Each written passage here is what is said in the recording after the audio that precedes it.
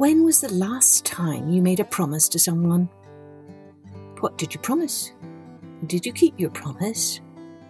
I wonder, have you ever broken a promise you made? Or has someone ever broken a promise he or she made to you? How did that make you feel? Hello everyone, I'm Kathleen Pally. Welcome to Journey with Story. Today's episode is an African folktale about a lion who made a promise to a young herd boy. But then, after the lion got what he wanted from the boy, he broke his promise.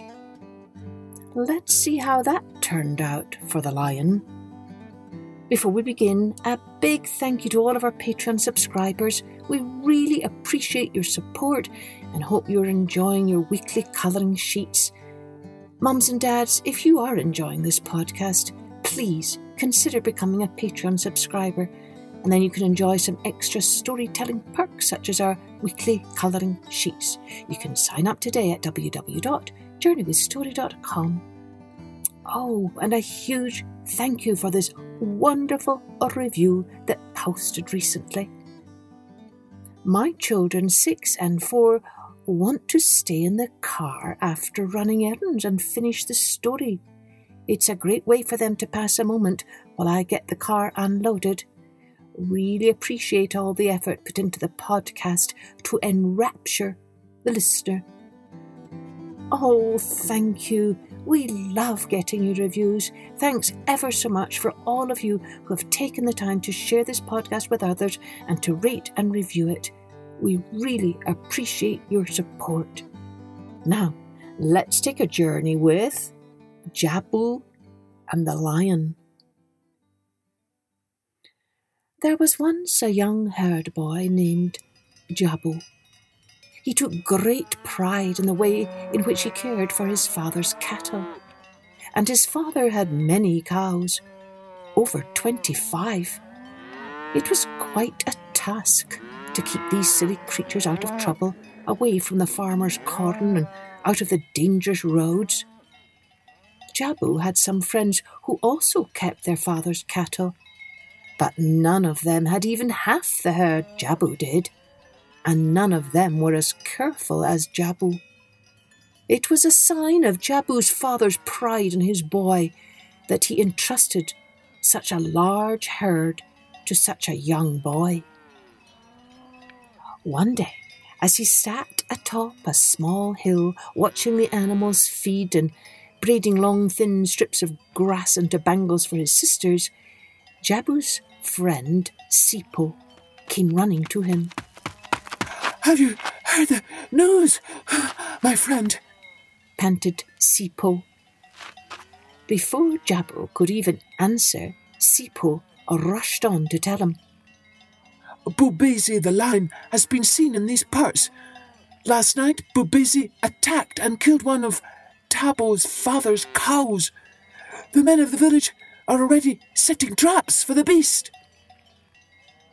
Jabu wasn't surprised by this news.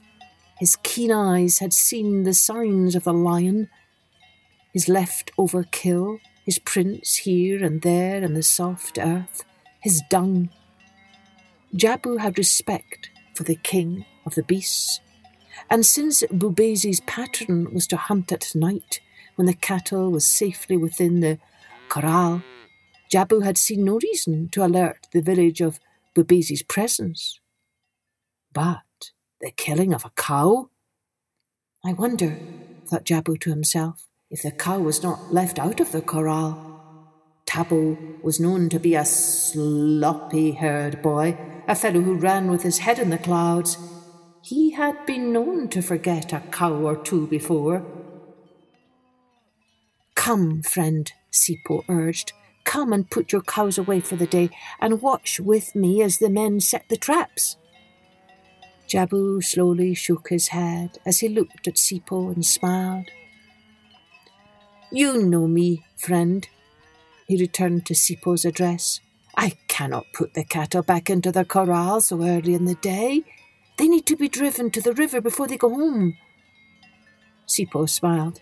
Yes, I thought you would say this, but I wanted to tell you anyway. I will see you later, friend. Perhaps by the fire tonight.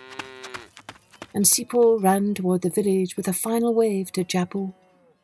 Jabu began to gather the cows together. He waved his intunga, his staff, and he gave a loud whistle. Each cow looked up, then, after a moment's pause, slowly started to trudge toward Jabu. With a grin, Jabu began to take them to water. Jabu bathed his feet in the cool, refreshing river as the cows drank their fill. It was a fine, sunny autumn day, and if his mind had not been so busy thinking about the line and the traps the men were setting, Jabu would probably be shaping the soft river clay into small cow figurines for his young brother. Then Jabu heard a sound that stole his breath from him.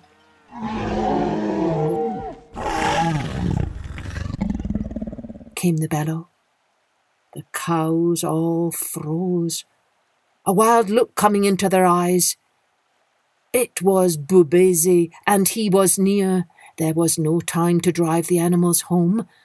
The lion was much too close. Jabu slowly rose, looking carefully around, his hand clenched on his staff. He walked purposefully, trying not to show the fear that made his knees tremble, pulling the cattle together into a tight circle. The cows trusted him and they obeyed. Again he heard the roar. Bubezi was not declaring his majesty or might. It sounded more like a cry for help. Several more bellows. And Jabu knew Bubezi was in trouble. Somehow this took most of the boy's fear from him. Gripping his staff, Jabu quietly began to walk toward the lion's cry. Yes, indeed, the lion was in trouble. Jabu found him in a small clearing several meters across the river. He was caught in on one of the traps laid by the men of the village. His head was firmly wedged in the barred structure, and the more he struggled, the tighter the snare became. Jabu stood and stared. Never before had he seen the king of the animals so near. He truly was a majestic animal, and a large part of his heart was sore for the creature. Then the lion saw the boy. "Oh boy, it is good you are here. Please help me. I am caught in this stupid trap, and I cannot free myself. Please, please, will you come and pull up on the bar that is holding my head here? Please." Jabu looked into Bubezi's eyes. He could not read them, but he could hear the desperation in the animal's voice. "Please, Mafana, please, before those hunters come and kill me, please, release me." Jabu had a tender heart, but he was no fool. "I would very much like to free you, Bubezi, but I am afraid that as soon as I did so, you would make me your dinner." "Oh no, my friend, I could never eat someone who set me free. I really promise with full sincerity that I will not touch a hair on your head." Well, the lion begged and pleaded so pitifully that Jabu finally decided to trust him and set him free. Gingerly he stepped over to the trap and raised the bar that held the lion's head. With a mighty bound, the lion leapt free of the trap and shook his mane. "Thank you, Mafana. I really owe you something. My neck was getting so stiff in there, and I fear it would have been parted from my body by the hunters if you hadn't come along. Now, please, if you don't mind, Mafana, one last thing. I have become so thirsty from being in that thing. I would really like a drink of water. Can you show me where the river is?" I seem to become confused with my directions. Jabu agreed, keeping a wary eye on the line, and led the line upstream from where he had come, away from his father's cows, since Bubezi had made no promise about not eating them. As Line drank, he watched Jabu with one eye. He was thinking to himself, Nice-looking legs on that boy. And those arms are good-looking too. Pity to waste such an excellent meal. When the lion raised his head from the river, both eyes were on Jabu, and this time the boy could see what was reflected there. Jabu began to back up. "You promised, Bubezi," Jabu began. "I saved you from the hunters, and you promised not to eat me." Yes, said Bubezi, slowly walking toward the retreating boy. You are right, I did make that promise, but somehow now that I am free, it does not seem so important to keep that promise. And I am awfully hungry. "You are making a big mistake," said Jabu. "Don't you know that if you break your promises, that the pieces of the broken promises will come back to pierce you?" The lion stopped and laughed. Ha! What nonsense! How can such a flimsy thing pierce me? I am more determined than ever to eat you now, boy. And he started stalking Jabu once more. And all this talk is just serving to make me hungrier. Just then, an old donkey happened across their path. "Ask the donkey," said Jabu to the lion. "Ask him, and he will tell you how bad it is to break a promise." You are certainly dragging this thing out, so I will ask the donkey.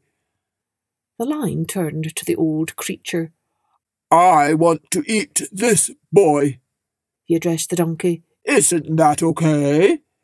Jabu broke in. "But he promised to let me go after I freed him from the snare," Jabu added. The donkey slowly looked at the lion and then at Jabu. "I say," the donkey started, "that all my life these stupid humans have beat me and forced me to carry things. Now that I am old, they turn me out and leave me to waste away all alone. I do not like humans." He turned back to the lion. "Eat the boy," and the donkey moved on. Well, that settles that, said the lion as he began to approach the boy once more. Just then, the jackal stepped between the two. "Oh, terribly sorry," he said, "to have disturbed you. I'll be on my way." "No," shouted Jabu. "Wait. Tell the lion how bad it is to break a promise." "A promise?" asked the jackal. "Well, I suppose it depends upon the promise, doesn't it? Why, did one of you make a promise?" Lion sat down and rolled his eyes up towards the heavens. "Yes," Jabu said, and he told Jackal how he had freed the lion from the trap, and how Lion had promised not to eat him, and how now Lion was intent upon doing that very thing. "Oh, what a silly story," said Jackal. "The great king of all the animals stuck in a little trap made by humans? Impossible! I don't believe it." It is true, said Bubezi. "It is a strong and terrible trap." "Oh, I can't believe anything is stronger than my king. I must see this thing, please. Will you take the courtesy before your dinner to show me this trap that you are speaking about, please? Then you can eat your meal in peace." So the lion, keeping Jabu in front of himself, led Jackal to the trap. "But you can't tell me that this little thing could actually hold your head? Never, I just can't imagine it. Would you mind just sticking your head there so I can see how you looked when the boy found you?" "Oh, you are taxing me with your questions. This last thing I will do for you, and then you must be on your way and leave me to my dinner in peace." So, Lion stuck his head back between the bars, just the way he had been when Jabu had found him.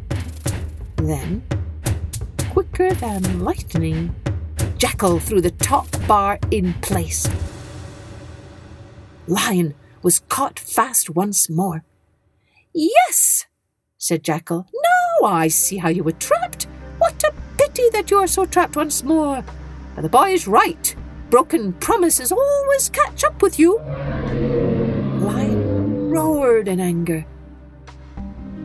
But the sound trap held him well. Jabu thanked the Jackal and ran back to his cows, who were all patiently waiting for their shepherd's return. Jabu drove them home and into the corral. What a day he had had! "Jabu, Jabu!" Sipu came running from behind Jabu. "The lion has been caught in the trap near the river. You and your cows missed all the adventure." Jabu turned and smiled at his friend. "We have had all the adventures we need for one day," he said. And as Sipo headed back to the hunters to hear the story once again of the mighty lion caught in the trap, Jabu greeted his mother in the cooking house and sat down with a sigh.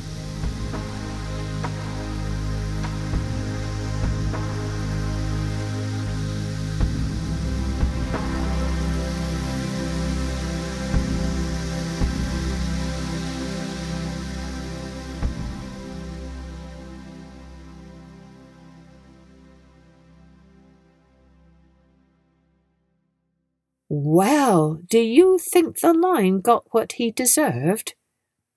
This story is certainly a good reminder to us all that we should make sure to keep our promises, right?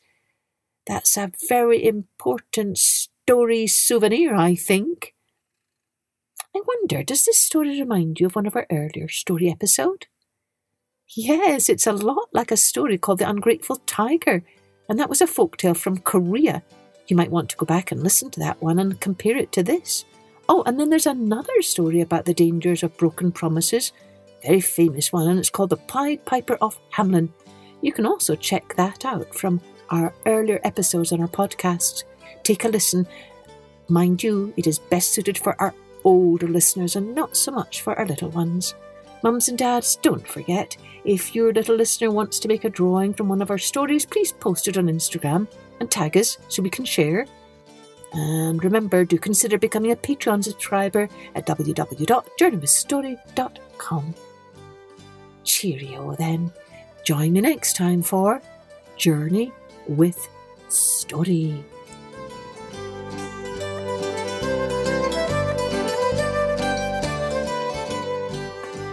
Music and post-production was by Colette Jonas.